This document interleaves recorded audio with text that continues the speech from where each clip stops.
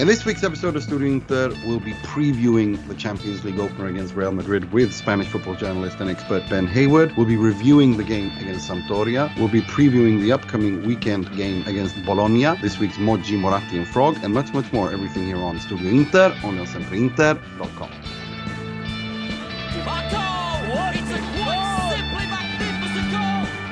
Right there where the sun doesn't shine there, absolutely not. Mamma mia che roba. Mamma mia che roba, bravo! Benvenuti, bentornati to another edition of Studio Inter. I'm your host, Mattarella Ruzzari, wishing you all welcome to a new week and a new episode where Inter's European adventure is about to begin. But before we get to all of that, let me introduce my panelist. I'm joined once again by the SempreInter.com preview writer, Mr. Positivity, Mr. Mohammed Nassar. How are you doing, Mo? I'm doing very well. Very excited about this, the return of the Champions League this week, and can't wait to get into this podcast.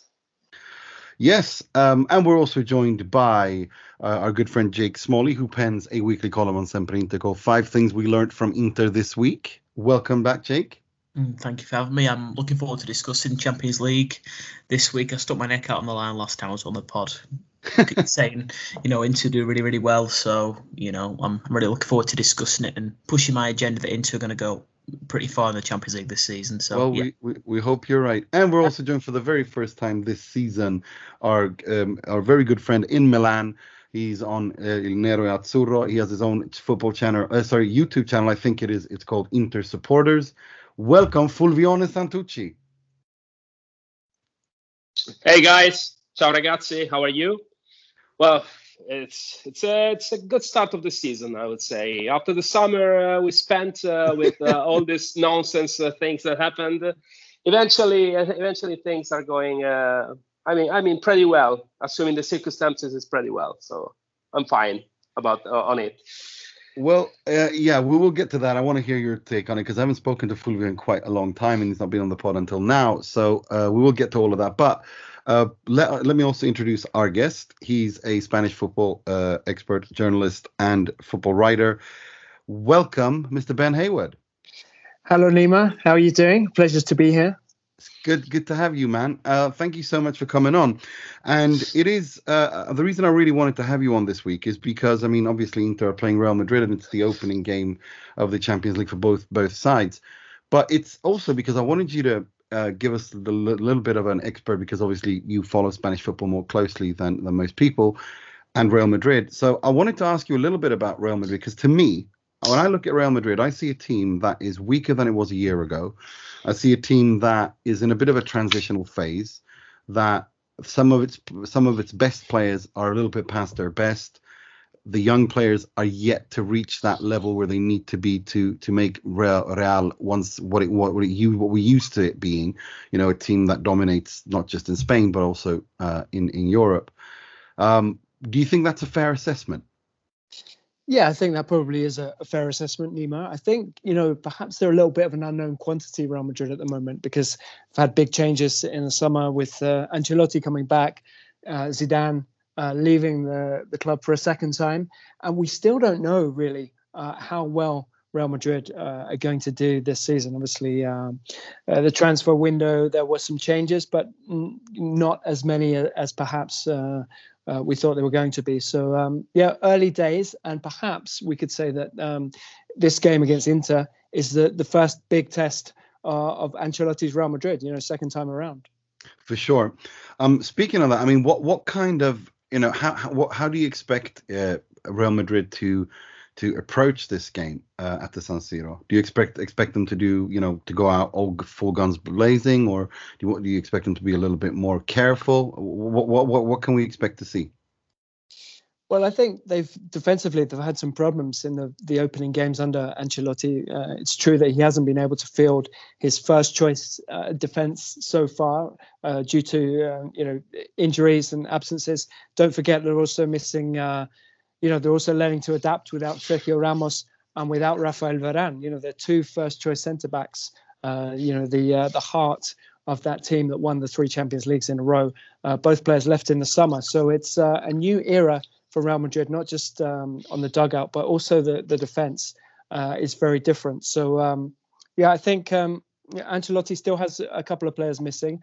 I don't think they're going to go out all guns blazing, but this is an attack-minded team, and early signs would suggest that they're going to be more attack-minded than they were under Zidane. So it's definitely the defence that has been a concern so far in the early stages of Ancelotti's second tenure.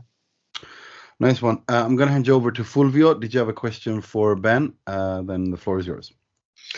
Yeah, thank you. Hello, Ben. Good to have you here. It's good to have some, intel about Real Madrid. Just suspect if we as Inter supporters can expect a game similar to the last year or not. And that is my first question. If you remember, the last year game was basically, yes, under some circumstances, like Vidal has been sent out very soon. But actually, Real Madrid just took the ball at the first minute and never left it. Some sort of tiki-taka that at the end of the day was 2-0, if I remember correctly, and it was a very unilateral game. I would like to ask you as a first question if you expect something like that, or if you think that Inter with the change in the coaching will be different as opponent. And the second question that I want to ask you, I'm a little bit baffled about the starting lineup of the Real Madrid, what in Spain is called once de gala. So the 11 players. It's not clear to me how is Gareth Bale still into it, or is Vinicius going to have some opportunity in that precise part of the pitch? What do you think about the three strikers? It's like. Eden Hazard, I think, is going to have a chance. Of course, there's Benzema, and the third one, who would it be? Who can expect in the match with Inter, and then in the rest of the Champions League? Thank you very much, Fulvio, for that. It is interesting, as you say, because obviously big changes at Inter in the summer, change of coach, a lot of players moving out as well, key players, and at Real Madrid we've seen changes too, with Ancelotti coming back. The defenders leaving that I mentioned. There was talk all summer long of a pursuit of Kylian Mbappe. I always thought that deal was going to be difficult, and in the end, that proved to be correct. They had Eduardo Camavinga coming in, right at the end of the window. But basically, there aren't massive changes to their first 11. Obviously, David Alaba is another summer signing, and he's somebody who I would expect to be very important in this team. The once de gala that you mentioned, they like to say that in Spain, the first choice lineup, shall we say. Gareth Bale, is he in it? Well, he did start the game against Levante. He scored, but overall, I felt he was a little bit disappointing. There's still question marks over his fitness, his commitment. Obviously, he's out injured now. He has a hamstring injury and he's going to be out for a few weeks. So we're not going to see him against Inter. And, Ancelotti in his first spell at Real Madrid played 4-3-3, and that's what it's looking like second time around as well. I think, obviously, Courtois in goal. You've got Carvajal on the right of the defence. I think Ancelotti, with all his players fit, will have Militao and Alaba as the centre-backs. I think we could see those two maybe against Inter. And on the left, maybe Miguel Gutierrez, the young academy product. He's played some games already this season and has done pretty well. So I wouldn't be surprised to see him in this game against Inter. And then midfield, obviously Toni Kroos is still out injured. So I would expect to see Casemiro, Luka Modric and Fede Valverde, who provides some important legs in midfield in these, especially in these important away games, in the Champions League, in Toni Kroos' absence. I don't think we're going to see Camavinga just yet because he's only just made his debut. He came on at the weekend, scored a goal, and did pretty well. But it's early days for him. So I think for this one we'll see Casemiro, Modric, and Valverde. And then in attack with Bale out, I think it's pretty obvious. Really, it's Hazard who is getting yet another chance, and probably is the player who most benefits from Mbappe not arriving in the summer, because he gets another chance to prove himself. It's his third season now, and I guess you could say time is running out for him, really. Benzema, who is so important for Real Madrid, not just as a number 9, but he likes to drop deep. He's a mixture of a 9 and a 10, really. There's a great quote from Benzema a couple of years ago. He said, "I'm a number 9 with the soul of a 10," and it's so true. And I still feel that Benzema is underrated at Real Madrid even now.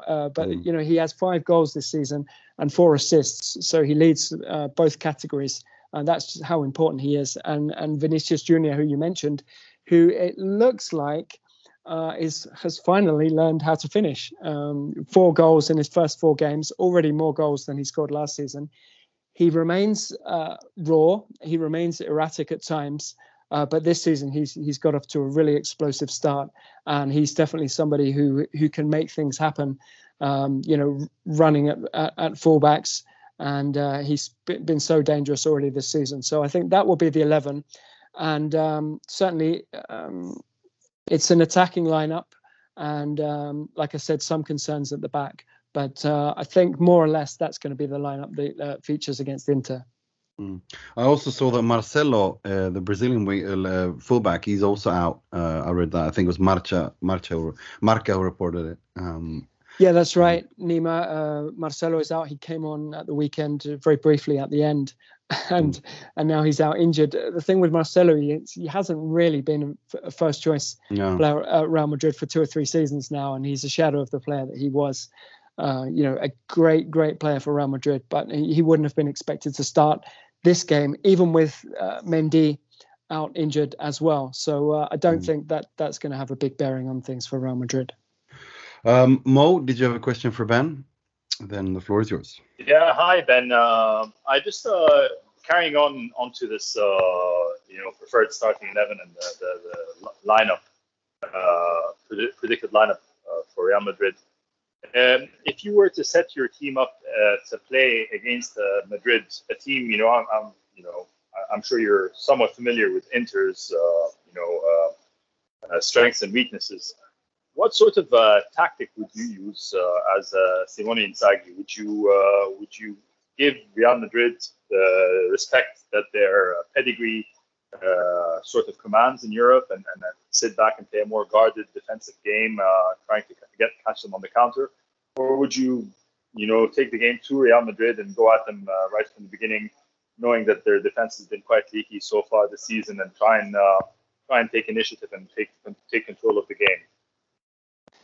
I think, Mo, it's a good question. I think, you respect Real Madrid because they're Real Madrid, but not too much. I mean, Inter are at home as well in this game. And, they have very good players. Obviously, you had important players leave in the summer, but it's still a very strong team. And, if you look at the game at the weekend, Real Madrid came out 5-2 winners against Celta in the end. But they were 2-1 down in that game. And, Celta gave away a couple of sloppy goals and a penalty as well. And if you go back to prior to the international break, Real Madrid drew 3-3 with Levante. So if you look at Real Madrid's issues, they're definitely at the back. They can be exposed, and so there are spaces to exploit in the defense. So don't show Real Madrid too much respect. I do feel like Inter have the weapons to be able to score goals and to be able to hurt them. So take the game to them. I feel that Real Madrid will have more of the possession. But, you've got Luka Modric in midfield. He's still a wonderful player, but 36 years old. He's not going to be able to cover that ground, to get back. So there will be spaces for Inter to exploit, and they can definitely hurt Real Madrid on the counter-attack. Absolutely. Jake, did you have a question for Ben? The floor is yours. Yeah, I'm just interested in sort of trying to work out what Real Madrid's ambitions are. I think selling a lot of the key players, maybe it's financial, maybe not. We've seen what's happened with Barcelona, but I think the appointment of Carlo Ancelotti is a bit of a strange one for me. I'm not an expert on Spanish football. I'm not going to pretend that I am. So whilst we've got you, I just wanted to ask, what do you make of Carlo Ancelotti? And what does it say about what Real Madrid think they can achieve this season? Yeah, it's interesting, Jake. It's definitely a bit of a transitional season, I think, at Real Madrid. And I would say that that's one of the reasons they brought Ancelotti back, because he's a guy who who's worked at Real Madrid before. His first tenure ended when he thought he was going to stay a bit longer. Of course, you never know how long you're going to get at a place like Real Madrid. He had some success, and then of course the second season wasn't so good. I think he was happy to come back, knowing that it would be difficult to make big signings this summer because of the pandemic, because Real Madrid don't have a lot of money, although obviously they might have the money potentially to bring in the right players. We saw with their pursuit of Mbappe, and so yeah, I think it's interesting they've brought back Ancelotti. I think it's a safe option amid something of a transitional time at the club, and I would compare it a little bit to Barca bringing in Ronald Koeman. I mean, he was, he dreamed of that job, and he was happy to take it in any circumstances, really. Real Madrid financially are a bit better off than Barcelona, but still they haven't been making the big signings that we're accustomed to. We've been accustomed to over the last 10 or 20 years. So as for the sales, obviously Sergio Ramos, wanted a lot of money to stay at the club, and he wanted a sort of a long-term contract, a longer-term contract than Real Madrid were prepared to offer. So I think in the end, Real Madrid were quite happy to get Ramos off the wage bill. They've been hit hard by the pandemic, and Ramos still hasn't turned out for Paris Saint-Germain. So in a way, that was possibly the right decision. And Varane wanted a new challenge as well. So I'm not surprised really to see those two players leave. And I think Camavinga, a little bit under the radar, him coming in late in the window. Obviously, there was disappointment among the fans because they wanted Mbappe. But Camavinga is a very, very exciting midfielder. He's a guy who can do a little bit of everything. And I think the fans will really enjoy him over time as well. It's just, I suppose they were expecting bigger things. So I do think it's a transitional season, but they still have a strong squad. So I think they can challenge, certainly for La Liga. And who knows, in Europe as well. It's a bit of an unknown quantity at this stage, as I say. But I think there are reasons to be positive as well for Real Madrid. I mean, when it comes to Real, I mean, it's quite obvious that the way I see it, it is a transitional season. And I look at Florentino Perez and the way that this man he really is such a brilliant, like the perfect Bond villain, in the sense that Real Madrid had no money to pay for Mbappe. That's not why they made those bids. It was to send him a strong message: do not sign that contract extension. We're coming for you next summer. And I think that's a foregone conclusion. The way I see it, Pogba and Mbappe are signing for Real Madrid on a free transfer, and they're going to spend that cash on Erling Haaland. That's just how Florentino Perez does business. In one swipe, in 2 seasons, he has Camavinga, Alaba, Pogba, Mbappe, and Haaland, and they spend what, 200 million euros tops. I mean, in terms of transfer fees, I mean that's how he does business, and it would just and then Real Madrid are back, and it wouldn't surprise me if Ancelotti left and you saw Zidane return all of a sudden. I mean, that's how he operates. I mean, I'm keen to hear what you think about that. Yeah, I think that's a very interesting theory, Neymar. And, a lot of people have been saying that yes, Real Madrid's pursuit of Mbappe was, like you say, on the one hand, to show the player their intentions, that they really want him at the club, and, to tempt him into not signing that new contract and to joining for free next summer.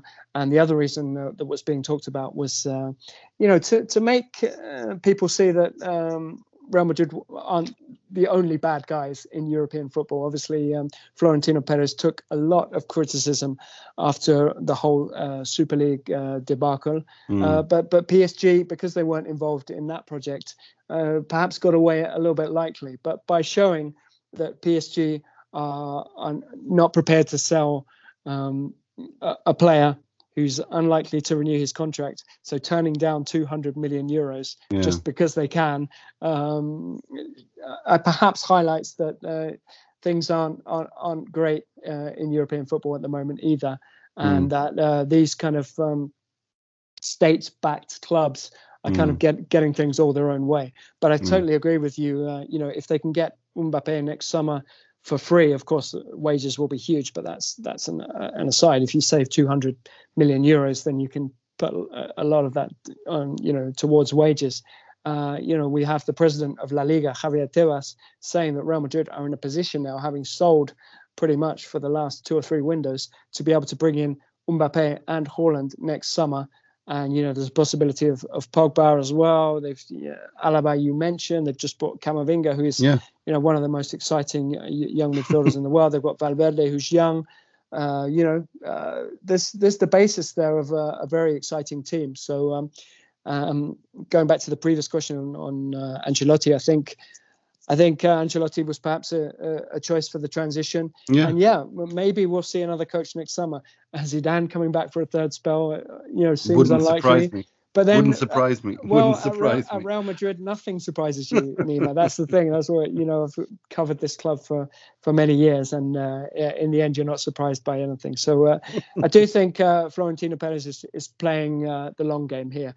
Just a few months ago, he made everybody believe that the club wasn't going to even survive, that they were broken, and that they couldn't, go on without the Super League. And now he's making 200 million bids for Mbappe, and then possibly completing that deal and going for Haaland next summer. So he's a shrewd businessman and the perfect Bond villain, as you say. Yeah, thank you so much for coming on, Ben. And if people want to find you on social media, Twitter, etc., what's your handle? And if there's anything coming up that you want to promote, then the floor is yours. Yeah, sure. You can follow me on Twitter and Instagram, BG Hayward. That's BG HAYWARD. And thank you for having me on, guys. It's been a pleasure, and look forward to a great game. Thanks, Ben. Really appreciate you coming on. Take care. Bye-bye. Take care. Ciao. Right. Well, I mean, if we let's talk about the games ourselves. I said when I saw the draw on this pod that I think this is a group that Inter should win. I think Real Madrid are there for the taking. I think Shakhtar are not what they used to be, and Sheriff Tiraspol. I mean, it's an interesting story, but 6 points, anything less than 6 points in that game, and it's I'm truly disappointed. I really think that Real Madrid are there for the taking, and I think that this is a team that suits Simone Inzaghi's football and Inzaghi's Inter really well. There's going to be spaces to attack, like Ben just said, and I really expect Inter to go for it. And I actually think Inter will win. I really do. I think it's going to be I'm not one of those who's too worried about what happened against Sampdoria. I think there's so many factors that conditioned what happened against Sampdoria, which we will get to when we review that game. But no, personally, I'm saying 3-1. I'm thinking Inter going to blow Real Madrid away. I really think so. I've never been that confident. You know me. I'm not neither positivity or negativity. What I see, the data available to me, I think Inter will perform brilliantly and win pretty clearly. What about you, Fulvio? Where are you on this? Well, on the prediction, on the game, on the single game, I would expect a draw here. Probably a goalless draw. It seems to me that would be the most realistic expectation that I have, and that because both teams are changing, both teams are not completely sure about themselves. Both teams know that they are the most valued team in the group. So at the end of the day, I don't know if they really want to approach this game with obsession to win this game. I would go for a draw and probably goalless. I would expect a goalless draw. And about the group, I don't know. I'm not so sure that Inter can win. I'm pretty positive, as you, that we are going to finally see what's next on the knockout stage. There's a lot of people that don't know actually about that, because the 2011, the last time that happened, they were younger, so they did not remember that. So it would be nice for them, especially. I think that's the good year to do that. About winning the group, I don't know because at the end of the day, Real Madrid is a team that is always Real Madrid. We heard Ben. And we know that Real Madrid is probably most about the name right now, but still this experience in the Champions League, they are still the team that have the 13 Champions League in their shouts. I don't know. I don't expect this to be easy. Even if I think that Inter has the best schedule possible, the best calendar possible, because it's going to have the Real Madrid at home, and it's always good for Inter to start the Champions League group with the toughest game on paper. Because you remember like the game against Spurs that we have with Spalletti. I mean, yes, it was a weird game, of course, but at the end of the day, it was a winning. And also in the year back in the days when we witnessed the triplete, the first game was Barcelona. And the beginning was a struggle, if you remember, right? But playing against Barcelona, that was on the paper the best team in the world, probably the best team in the history at that days. It was a good thing, and I think that this is good. Also, it's good that we're going to play against the Sheriff. In the toughest part of the first part of the season, because it's basically between Lazio and Juventus, if I remember correctly. It's good, and it's good also that you're going to have your chances against the Shakhtar at the fifth match day. And you're going to go at the Santiago Bernabeu right now, not the Valdebebas, no longer Valdebebas, the Santiago Bernabeu, but probably the Real Madrid is already qualified in that. So it's the last game, so it's difficult to predict. It's not take for granted that Real Madrid is going to have an all-in game there. So I think it's good. I think that all is set for us to go into the knockout stage. For winning the group, I don't know. I don't expect this, to be honest. I would be surprised, but in a positive manner. So let's see. But I expect Inter to go through this time. For sure. Nice one. Mo, what about you? Are you, I keep pushing this Inter are going to win thing against Real Madrid and win the group. So if we talk about the Real game, what do you expect? Predictions and thoughts? I expect a draw. I expect, like Fulvio, I expect a draw as well, but I expect it to be a goal draw. Not a very high scoring draw, so maybe a 1-1 or a 2-2. And like I said early in a few episodes ago, I don't think we're going to win the group. I think we're going to come in second. We're going to lose in Madrid, draw in Milan, and then lose in Madrid. And then Real Madrid and Inter are probably going to do the same against Shakhtar and Sheriff, both home and away. But I think that's where it's going to stand. But I also think that we're finally going to see the knockout stages of the Champions League. And I think this is quite an interesting season to be in the knockout stages of the Champions League, seeing how, with the exception of maybe Chelsea and PSG, all the usual European powerhouses are in transition. I'm not going to say in a weakened state, but in sort of a transitory state. So, it's all 180 minutes then, and Lord knows what can happen. Yeah, for sure. What about you, Jake? Prediction, thoughts on Inter Real on Wednesday? I've been this excited, like going into a game in such a long time. So yeah, I'm really looking forward to it. It's better than playing Southampton at San Siro in a European competition, isn't it, as well? So there's that. Beersheva. I was trying to think of the name. I didn't want to pronounce it wrong, so I thought I'd just go for Southampton. Beersheva is the lowest point. Like, during banter era, going into those games, I don't think I've been, like, genuinely depressed as much as I was going into those. Like, that, it just felt like, what are we doing here? We lost both games. Brilliant. Yeah. No, but playing Brent Brentford is a bit different. It's a bit of a spectacle, isn't it? I'm fully behind what you're saying. I think that they couldn't really have picked a better time to play Real Madrid. I think that given they're in such a transitional phase, I put Inter as favourites to win the group. I really do. I think playing them at home first gives Inter a real advantage as well. I think 3 points in that game. Inter then have got a fair few match days until they meet them again as well, which is important in games that, are a little bit more straightforward. Like you've mentioned, Sheriff should be 6 points out of 6. I'd back most teams in the competition to get 6 out of 6 against them. And then into Shakhtar for me. After last season, I thought Shakhtar, did the dirty a little bit, and the way they celebrated as well was a little bit sort of out of order. Celebrating such mediocrity, but I think it's going to be an interesting one. I won't like to call the game too much I think Inter will be the favourites in my book, but I think I'm going a bit more toward the draw the more and more I think about it, just because I think Real Madrid will be quite cagey. I think Real Madrid will settle for a draw. I think that bit of experience behind some of their players will sort of play into it, into a bit more naive. So I think on the face of the game, I think it'll probably be a draw. But I definitely think Inter will go through this year. I don't think there's any doubt in that. And hopefully they can finish top of that group, and that might mean that they get a more straightforward draw too. So, yeah, I mean, fair enough. No, I still think I still think that Inter are going to win 3-1, and I think that Inter it's going to be.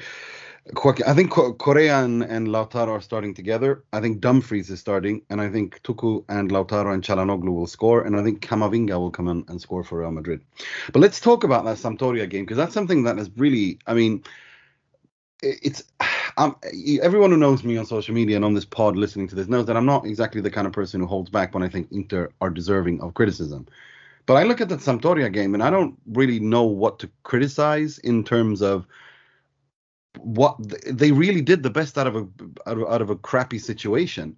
The only thing I would maybe criticize Simone Inzaghi for is maybe that in terms of the Stefano Sensi thing, I would have maybe demanded he come off and not allowed him to play, because it was quite clear that Sensi did not want to go off. He was so angry that he had suffered another injury and that he was in pain, but he wanted to continue. And I think maybe a Conte or a more experienced manager would have just pulled him off immediately. I think Inzaghi, given being a bit younger, wants to give these guys a little bit more leeway.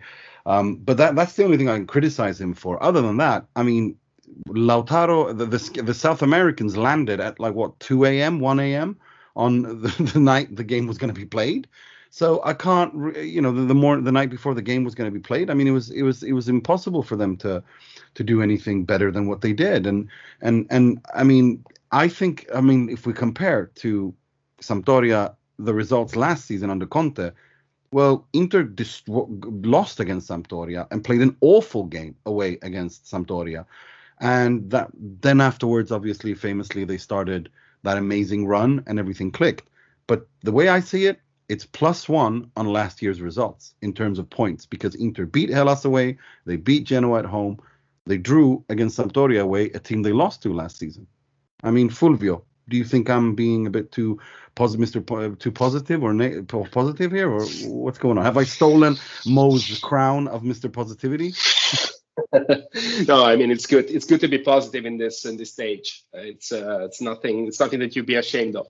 It's okay. It's perfectly okay. I mean, I don't think I don't believe on that theory of the +1, because the game against Sampdoria last year was completely different. It was a random loss, if I remember correctly, because there was a penalty not scored. There was a lot of things that did not work, but it was different. I think that it's something that you should expect, because Inter is not playing by the book, and we were used to this. Especially in the second part of the last season, the game with Conte were practically all the same, and it was the same recipe, but it was a good recipe because it was a winning recipe.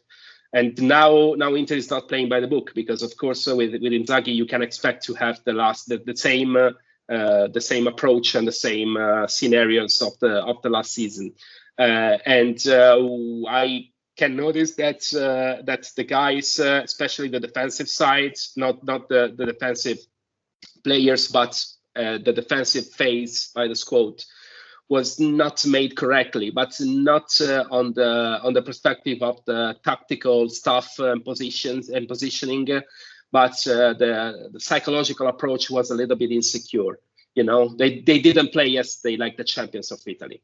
And that's what we should expect at after the summer that we spent, because they lost the coach, and they rely, of course, to the coach, because they knew he had a winning recipe. They lost the playing leader, Romelu Lukaku, of course.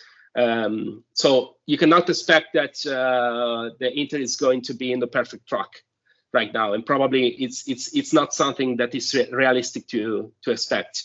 What is two things that concern me on the Inter season, on the Inter start of the season, especially.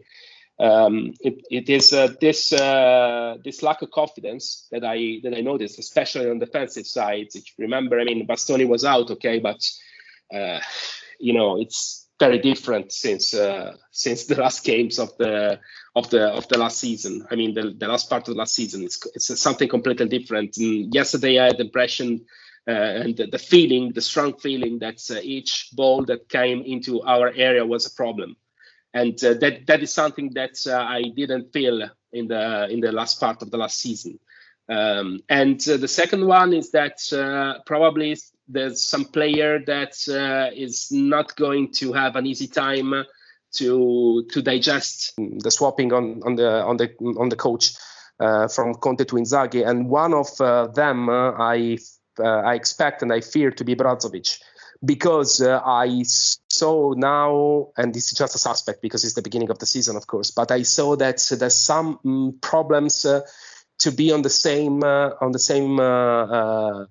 play with Çalhanoğlu, and it was the same exactly problem that Brozovic had with Eriksen when Eriksen first came in.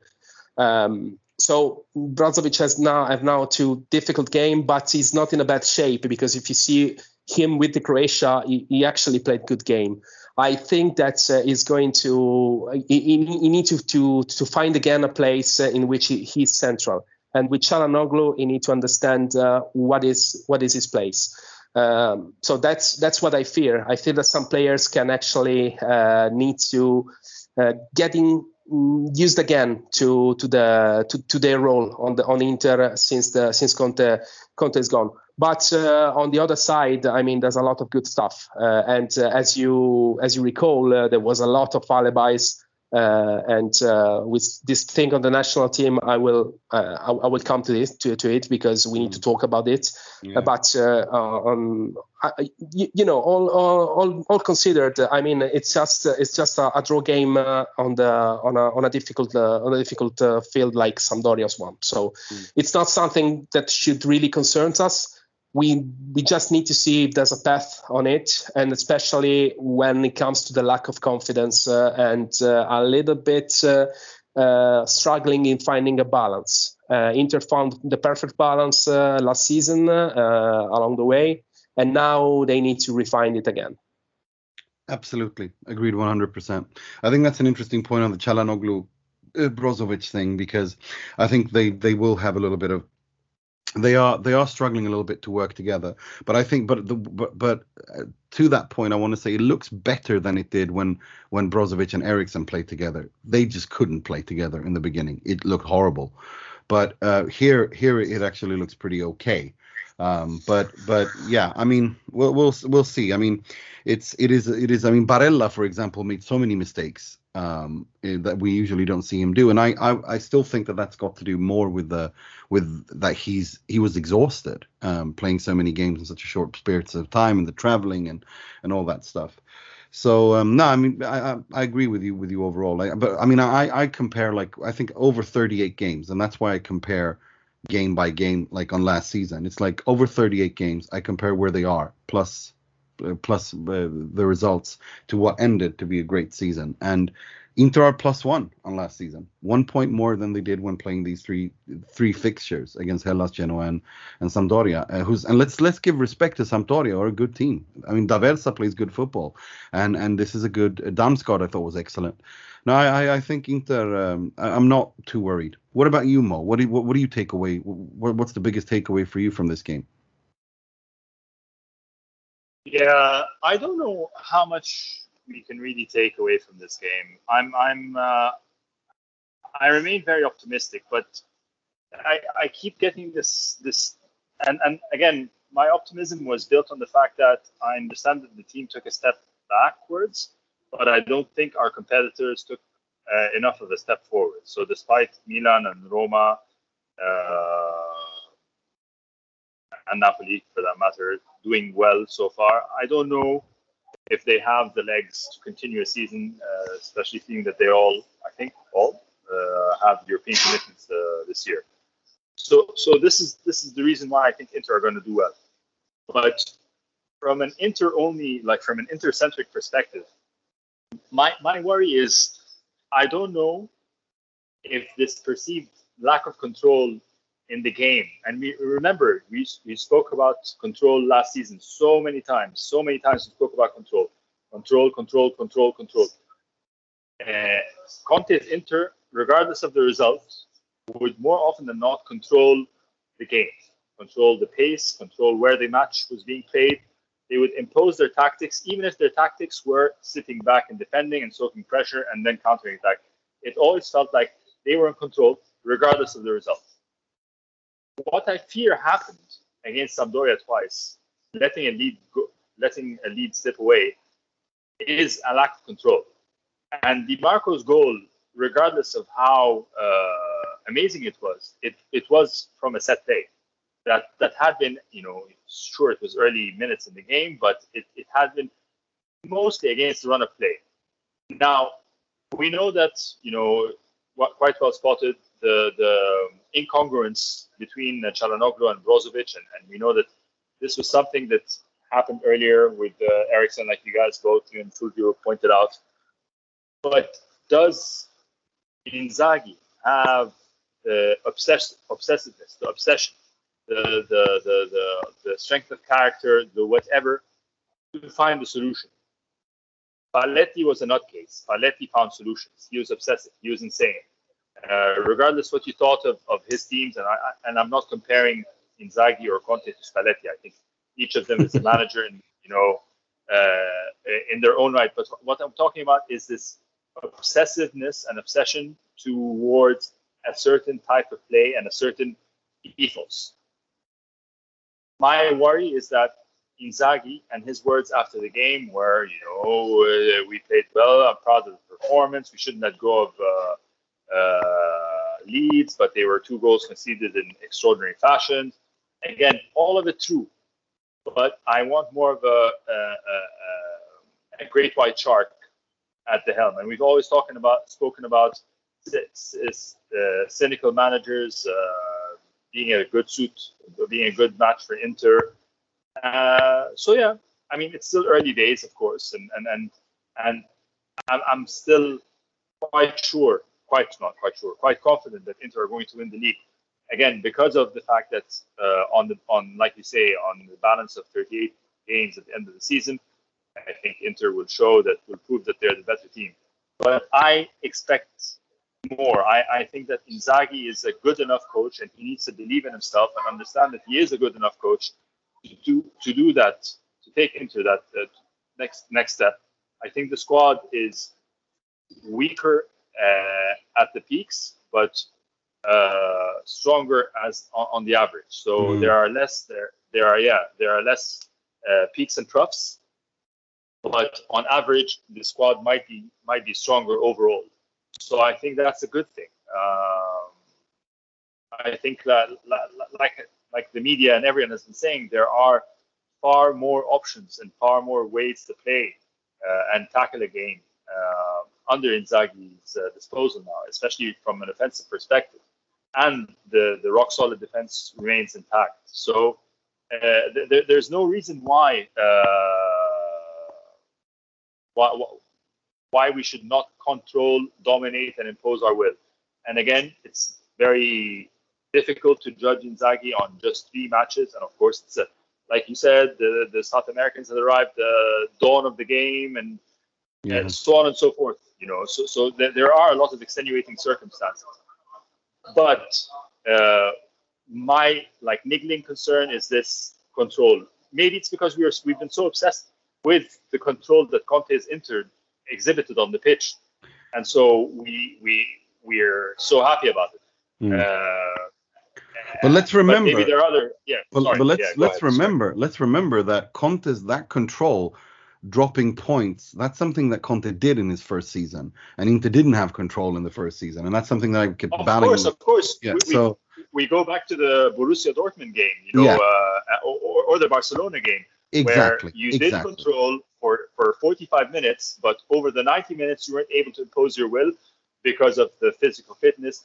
But what I mean is, you could see that there were sprouting seeds of philosophy from the bottom up. They bought Pinctus to enhance the players' strength and conditioning so that they would be able to impose their will and not drop physically so that they could play a certain way. There was a cohesive, coherent idea from the training to the fitness and strength coaching, all the way to the style of play on the pitch. And this is what I love. I don't know, maybe that's not to say that Inzaghi doesn't have this, but I haven't seen signs of that yet.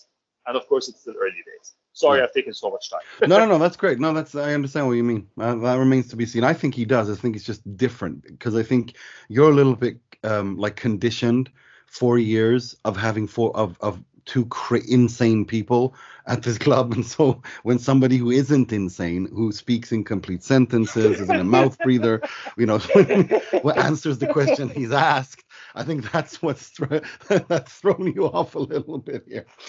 Jake, just before we move on to the Bologna game, what do you take away? I mean, we have to talk about the Federico Di Marco free kick. I mean, that guy's left foot is a cheat code. I mean, his crosses, his from open play, from set pieces, his shooting. Wow. Well, I just love him. I talk about him on a daily basis. I dream about him at night. He's my favourite player this season at the moment. I love watching him play. I watched him really closely for Verona last year, and I thought he was absolutely brilliant. And, looking back maybe 3-4 years ago, it was hard to see where he sort of fit into this Inter team. And even when Conte first came in, he was still in and around the squad. It was hard to see him sort of break through, but I like the story as well. He's an Inter fan, and to go through loan spells at Sion, places like that, Empoli, playing, for Parma and Verona, and to make it back and play an Inter team, especially an Inter team that's been heavily invested in with lots of foreign stars too. I'm really pleased for him, and for him to score and make such an impact to such an early stage in his Inter career, whilst he's trying to establish himself, is really important too, because it gives him a real positive to use over the coming weeks. So, but I think in terms of the game itself, I think there's no point delving too much into it. I'm with you on this one, Nima. I think that as much as anything else, it's you've got to look at the context behind the game. You've got a team of players in Inter's case that have been travelling all over the world during the week. Sampdoria a lot less so. Sampdoria quite buoyed at the moment. They've made a pretty good signing, Caputo, that's obviously lifted the club quite a little bit. They've had a bit of press coverage from that. I don't think they've started too badly themselves either. I think they've looked quite good when they've played. They play a really rigid system. And then let's look at last season as well. Sampdoria beat Inter at the Marassi last season. So, if anything, it's a bit of a positive. I don't think it's worth dwelling too much on it. Inter not going to win every single game. And I know they did for a spell last season, but they're not. There's a new manager, there's a new way of playing, there's new players in the team. The one thing that I've sort of thought about since the game is the quality and depth in the side. What we saw a lot last season was Lukaku bailing Inter out at times, Hakimi pulling it through. Yes, those players have been replaced with players who we know, we've beaten this drum so many times, we're not quite as good. But in some ways, the squad is a bit more whole. But I'm still looking at some of the substitutions that are made and thinking, is he any better who's coming on? Is he someone who's really going to change the game? I'm not 100% too certain. And what worries more than anything else is the defence. I mean, it looks like Bastoni might play midweek now, which is really good, because a couple of injuries in this squad and Inter are significantly weaker, I believe anyway, especially in that defensive slot.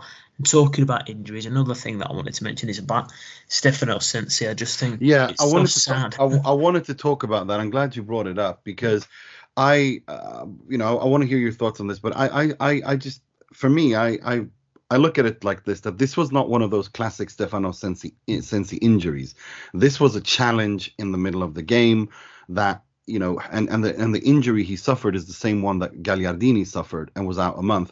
I don't think we can chalk this up to the Stefano Sensi is always injured narrative, because that was a tackle that was pretty aggressive, and that can happen to any player. I don't chalk this up to Stefano Sensi. Do you agree? Yeah, I can agree with that. I think what worries me, in the long term, is where his mental state's at a little bit. I think you could see him visibly shaken a little bit by it with sort of anger. He wanted to carry on. He really wanted Yeah. to play. And I think he knows as well that people are judging him a little bit and thinking, it's Sensi, he just gets injured all the time. And he's so determined to prove people wrong. I just hope that it is a month sort of thing and we don't hear any more of it and he can come back into the team. Because I have to look at the squad list and I think, the Sensi's in there. You think back to that player that, started under Conte. He was absolutely brilliant. And I'd love him to sort of shake those injuries off, but I don't know what it is. I just can't get away from this idea that it's almost not meant to be a little bit. But then again, I thought that about Eriksen, and he sort of turned it around a little bit. I mean, I know that's a difficult situation, isn't it? But still. Well, I mean, let's talk about Sensi. I want to hear what you think, Fulvio. I mean, do you agree with me on that thing? That I don't think that this is a Stefano Sensi is always injured kind of thing. I think this is different. This was an injury that came from open play. It was a hard challenge, and he injured his knee. I mean, I don't think it's more dramatic than that. What do you think? I partially agree with you, Nima, because for me it's end of story, but not since yesterday, since a long time. I mean, regardless of the circumstances, the guy is not physically capable to play football at this level. I mean, let's be honest, guys. It was not an aggressive tackle. I mean, it was a tackle that could happen, and I see actually happen like 9, 10, or 1,000 times in every Champions League or Premier League game, especially. It's not Sensi's fault in this case. I mean, I think I'm pretty convinced that Sensi is terrorized by the injuries right now. So his approach to this kind of tackles is different. It's different. Let's think about the history of the injury. That he is now a player that every time that comes into the pitch, even if he doesn't want, but he actually had this voice in mind that say, "Hey, this could be the day in which you're gonna to be injured again." And this happens. This happens also with I expect with Arkadiusz Milik or Nicola Zaniolo. It's the same. It's the same thing. Yeah. I mean, it's probably not his fault, and actually, I don't want to blame him, even though I did it actually, but it was during the game, and I was in a sort of a trance. I don't want to blame him. You don't have to explain yourself. We all. Yeah, but no one's gonna come back and accuse you for saying things you don't mean. I don't want to be inconsistent here, but really, it's probably not his fault right now, but it's compromised. It's physically compromised, and we know about that, but it's mentally compromised as well, and that is the proof. That is the proof because. It was not a friendly game. I mean, it was an official game in which the team was struggling. It was a draw, and you are there to create some chances. And the first tackle, you go out with no substitution left, and the team is in 10, and the risk of loss is going to be increased. I mean, you cannot rely on a player like that, even if it's something that could happen or not happen. That tackle, I mean, but it's going to happen because this is football, guys. Let's be honest here. Let's talk frankly. This is football, and it needs to happen. And at this level, if you don't have a player that is capable to cope with this kind of things, that I repeat myself, are perfectly normal in every kind of game and every kind of latitude, it's end of story. I'm sorry about that, but for me, it's the end of story. Yeah, at least at this level. No, that's a very fair point. Let me put it to you this way. I'm 75% where you are. The last 25% for me is after he comes back after because this is a different kind of injury that he's got. It's the same that Gagliardini got and is just come back from. If for me after the second international break in October, from then on to the end of December, that's where I'm going to. That's what I want to. That's when I want Stefano Sensi to show really. Like, come on, is he what we say in Swedish, football invalid, meaning that he can't play football at this level at all, or is he, or was it, is there still hope? I'm going to reserve my judgment after that, but yeah, I do agree with you, Fulvio, that it does seem like that. It absolutely does seem like that, and it's a shame because it's a fantastic player. It's a fantastic midfielder. Mo, where are you on Sensi Gate? Are you Mr. Positivity here as well, or what's the deal? Yeah, so I've seen too many careers ruined by these niggling injuries that don't really keep a guy sidelined for 6 months, but are just these recurring 3 to 5 week injuries, 6 week injuries, and they come back and they're never really fit. A good example of that is Egypt's very own Mido Ahmad Hussein, who was a very bright prospect at Ajax, and then his adductor muscle, his groin continued giving him troubles, and groin injuries, one of those things. So I think, and he was crazy. I mean, let's. And he was crazy, of course. Yeah, no, he's not. Mido is one of my favorite characters in football ever. Yeah, I mean, it's the first example that comes to mind. But we know so many of them. Their careers have been stunted by these injuries, and not like, for example, what was his name? That really good Dutch midfielder at Roma. Strootman. Strootman, yeah. Strootman had a double ACL, I think, and never really found himself afterwards, and spent his time in the Liga. So I think there's that kind of player. So I think overall, I really do think it's best if Inter and Sensi part ways in January or ASAP, in a manner where we say thank you to the guy. There's no doubt that there's an amazing player somewhere inside there, but it's just it's too difficult for us. It's such an important role that you need to either have somebody who's Sensi playing there consistently, or someone who's not. But you can't have him step in for a few weeks and then leave, and step in and leave again. So I think that this injuries causes being relevant to his long string of injuries aside, I think it's time that we say bye bye to arrivederci to the Sensi story. For sure. I mean, I mean, one game he will miss, undoubtedly, is the game against Bologna on Saturday. If I'm not mistaken, the game begins at 6 p.m. CET, 6 p.m. Italian time. And it's a Bologna that, it's a good Bologna. It's in terms of the players on paper. But it's Mihajlovic, and you don't know what to expect from Mihajlovic. He rotates and I remember last season because the problem with Mihajlovic is that Mihajlovic thinks he's a better coach than he actually is. He was a fantastic player, but he's not a fantastic coach, and he thinks he is. He's the best dressed coach in the Serie A by far, but he's not tactically as good as he thinks he is. And I remember the game when going into the game against Inter, where he decided to play a 3-back-3, and it was leaked in the media, and he started talking about, I'm going to find the mole who leaked this, and in the media, in the squad, and I'm going to drown them, and all that nonsense. And it's just, it's a bit of a sideshow. I do this is a game that I expect Inter to win fairly comfortably. I do respect Bologna. I really like their players. I mean, they have so many young, good players there. And Arnautovic will cause Inter central defense problems. We saw in the Euros, the guy is strong in the air, and he can hold his own against all defenders. So he will cause Inter problems. But yeah, no, I expect Inter to get back to winning ways. I don't think Inter can afford to not win this game. So I'm going to go with a 1-0 win, Dzeko. What about you, Mo? What do you think?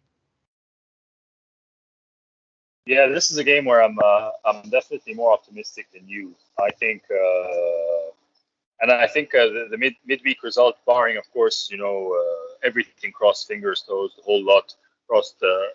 Nobody gets seriously injured midweek, and fitness stays up. I think we're going to blow Bologna out of the water. I think it's a clean sheet, which is very, very important.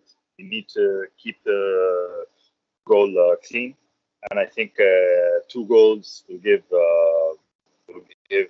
Lautaro and Dzeko a goal. What about you, Fulvio? What kind of game are you expecting, and results and prediction? Well, first of all, I expect this to be. I want this to be a good game because it's the game in which I will be back in San Siro after 2 years. So, I mean, oh, nice. Yes. So it's I expect this to be good. Actually, they owe me. I expect this to be good. But all jokes apart, I'm not so confident about the clean sheets, and I think that a lot of this game depends on what happens in the game against Real Madrid. I talked about this lack of confidence that I see very clearly in the Sampdoria's game, and this needs to be solved. And a solid performance against Real Madrid, regardless of the result, might help in this way. So I expect not to be a clean sheet because basically we have we don't have actually now the guarantee from our defensive player, especially one that is capable to keep the clean sheet. But I expect a victory, so I will go with a 3-1. But I expect this to be tougher than the result suggests. Fair enough. What about you, Jake? I think the Real Madrid game has a bit of a bearing on it as well. I think a positive result against Real Madrid, and I think Inter can find themselves with a comfortable sort of 2 or 3-0 victory for me. I'm with you with Bologna as well. I think that Mihajlovic has underachieved with that team. I think they are a decent side. Players like Musa Barrow, Soriano, or Solini, there's some decent players in that team. Dominguez, maybe if he's going to push on a little bit too, I think they're underachieving. And simply due to that fact, I think if Inter can score first and get their nose in front, I think it could be a pretty simple victory. So I'm going to be positive, and I'm going to say 3-0. Well, that's there you heard it. 4 wins. Let's move on to the part of the show where we pay tribute, rip the piss out of, and criticize someone or something heavily in the world of football, starting with the negativity. This week's Moggi, which will be presented by Mr. Fulvio Santucci.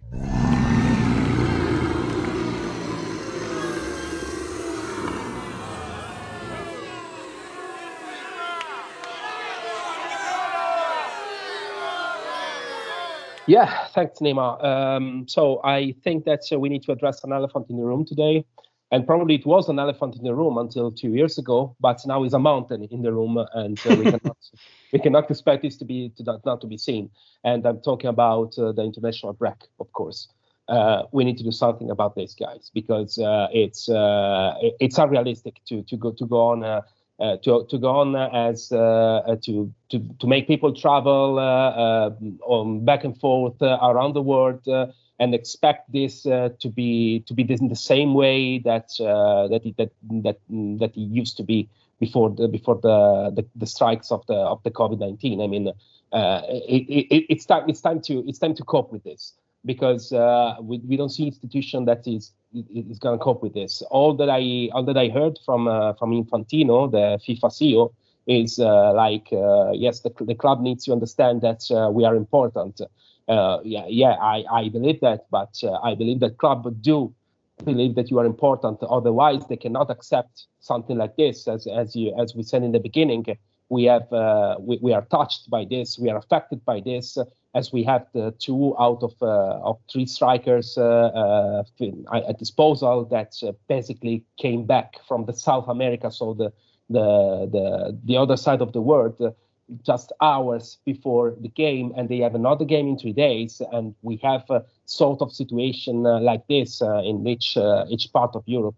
I mean, you cannot continue to do like this. You cannot afford a situation like the one that happened in Brazil, in the game Brazil against Argentina, that was actually suspended because the authorities find out that I don't know the word in English to describe this, but it's something that you cannot expect this to happen. I mean, it's a fantasy game right now. It's not going to be real. This game suspended after 4 minutes with 5 players that wasn't into the COVID protocols. And I mean, it's individual responsibility to respect this COVID protocol. We know that we are all in the same boat here, but it's also something that needs to be really, really regulated in a different way. And I mean, the club are I mean, they're disposed to let the players go at the end of the day, and they do a lot of efforts to do that because we have 3 international break in this part of the season, and these things happen in Brazil, and we have another break in October, other World Cup qualifiers, and nobody is addressing about are we going to do this to avoid that. It's something that just people. It's a sort of thing where people in charge just ignore the problem and say, yeah, let's go ahead with the World Cup until the World Cup, and then we'll see. And this World Cup will be played in the middle of the season, so we need to basically bring forward the leagues, bring forward the Champions League. It's a mess. It's a mess that needs to be addressed right now. So I think the situation cannot be ignored anymore. I think that this is on top of other problems when there's an international break, and one of this is the fitting on the player. We know about that with Sanchez, because we spent a lot of times, especially with Conte stuff last year, spent a lot of times to get Sanchez fit and solve the problem, and that he got in Chile and actually came back with the same exact problem as before. So he just basically undo the work of the staff, and Sanchez is not paid by Chile, actually. It's paid by Inter. I mean, it's pretty rhetorical to say that, but it's just the truth. So let's find a solution, FIFA, and the solution could not be the club needs to be flexible, because this is not the situation and this is not real, and you need to do better. That's all. Amen. Couldn't agree more. I think the only suggestion that I've read that I actually liked was the Wenger solution about having twice, 1 month in fall, 1 month in spring, where you have all the international breaks, South America and Europe, like a mini tournament over 4 weeks. All the European and World Cup qualifier, everything is decided 1 month in spring, 1 month in fall. I mean, especially during the pandemic, this notion of traveling back and forth, and when you already have no fans in the stands, they're playing in front of empty stadiums, so the home and away thing is also, it doesn't have any effect. So no, I agree with you. I really think that this is something. This is something that it's pretty fair. I mean, every kind of proposal right now is accepted.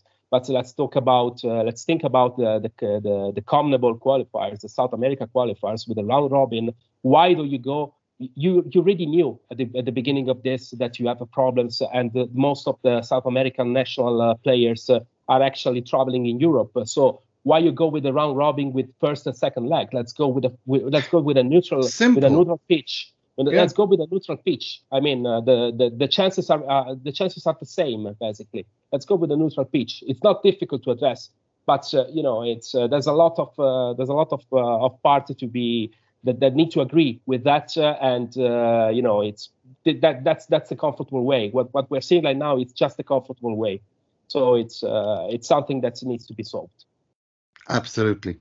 Right, let's move on to something much more comical. This week's Frog, which will be presented by Mr. Jake Smalley. È clamoroso! Autogol di Ranocchia! Well, not many people know this, but today marks the 1 year anniversary of probably the best miss in the history of football, to be honest with you. If you've never seen it before, you need to go onto Twitter. It's doing the rounds at the moment, and I've laughed each time I watched it, to be honest with you. It needs some Benny Hill music in the background to make it totally worthwhile. But in the Belgian top flight last season, KV Oostende played against Mechelen, and you have to watch the full clip to believe it. There's a really random cross into the box. The goalkeeper comes up his line unchallenged, punches it straight to the attacker. He squares it across the box to his teammate Vrancic. All the way across the box. He's literally on the goal line. He trips over his own foot and bumps into the post. So that made me laugh this week. And also on that note, you must, if you have Twitter, type into the search bar Scottish Tiki Taka.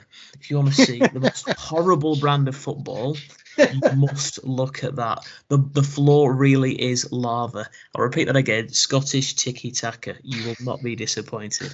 Just that title, Scottish Tiki Taka. And also it's the same thing. It's on par. That just makes me laugh. It's on par with Jordan Henderson Regista highlights on YouTube.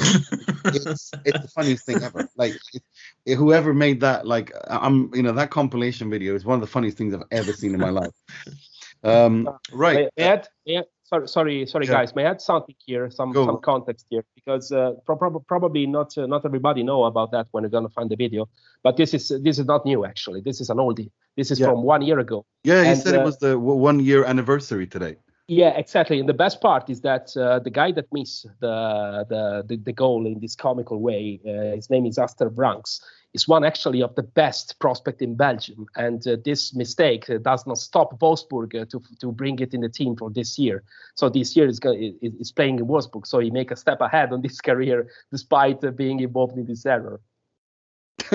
Yeah, no, it's absolutely. It's the worst thing I've ever. I mean, it's even worse than Gagliardini's against, I think, Sassuolo. Was it Sassuolo where he was alone? I mean, I think I've saved it somewhere, but I think it was Sassuolo when he's like alone. Yeah, I think it was Sassuolo. When he hits the crossbar. Yeah. Yeah, Sassuolo. Yeah. Right. Let's move on to something much more positive. This week's Moratti, which we presented by Mr. Mohamed Nasser. He works a lot. He's intelligent and. He surprised people sometimes with his ideas.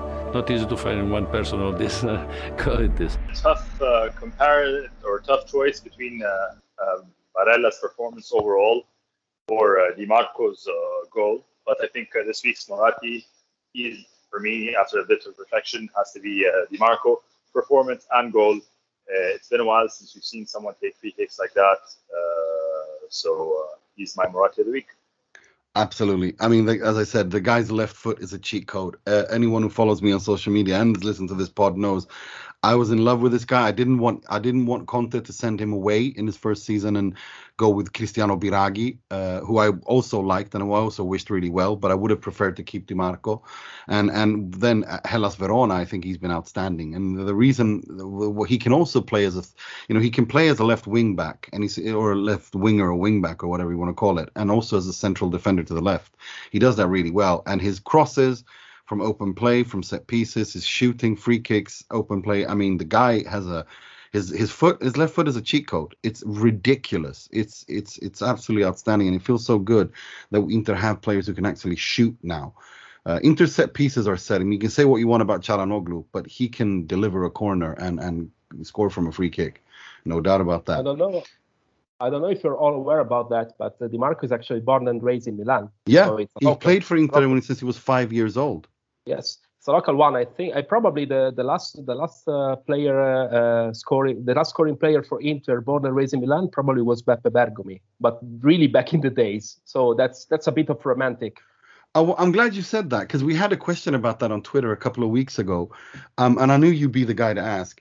But Cristiano Biraghi, wasn't he born like in Navigli, like the heart of Milan? Like, isn't he raised in Milan? Biraghi scored. I think I need to check, and I'm going to check on live right now. But I think that it's probably on the yes, it's the place in born is Cernusco sul Naviglio, which is not actually Milan. It is not actually so close to Milan. It's like how can I say? It's like 30 kilometers east of Milan. So yes, it's actually Milan. You can involve this in a greater area of Milan, but it's not the city, And Di Marco is from the city like me, so it's different. Yeah, and I know exactly like you said. Okay, fair enough. It's like being born in Reading or in London. Yeah. I get you. That's a good point. No, I mean, but that's the thing with Di Marco. I mean, he started playing at Inter when he was 5 years old. He came up through the youth ranks. He's been loaned everywhere, and he's an Interista through and through. And it feels good to have I keep banging on about this. Good to have. I really believe that a football club, it feels well and is healthy when it has players that are important that come from that area. And I think with Bastoni, Barella, and Di Marco, especially Di Marco, I mean, that's, we used to be spoiled with that with Zenga and Bergomi and all that. But now, and Milan had Maldini and Baresi, etc. But now, you have, this is different. So I think it's really important. I think it's really important to have that local connection. Right, that's all we had time for this week. I'd like to thank Ben. Be sure to check Ben Hayward out on Twitter. I'd like to thank you, Fulvio. It's good to have you back. Don't be a stranger. Yeah, of course, as usual. Thank you very much. Thank you. And Mr. Mohamed Nasser. It's been a great episode. Thank you very much for having me back on. And 6 points. Mr. Jake Smalley. It's been a pleasure. Thanks very much for having me once again. I'm really looking forward to the Real Madrid game, and let's hope that we're right, Nima. Absolutely. And until next week, I'm your host, Nima Tavalli Ruzzari, wishing you a good week. Stay safe, listen to your authorities, take care of each other. 6 points, and sempre e solo Forza Inter.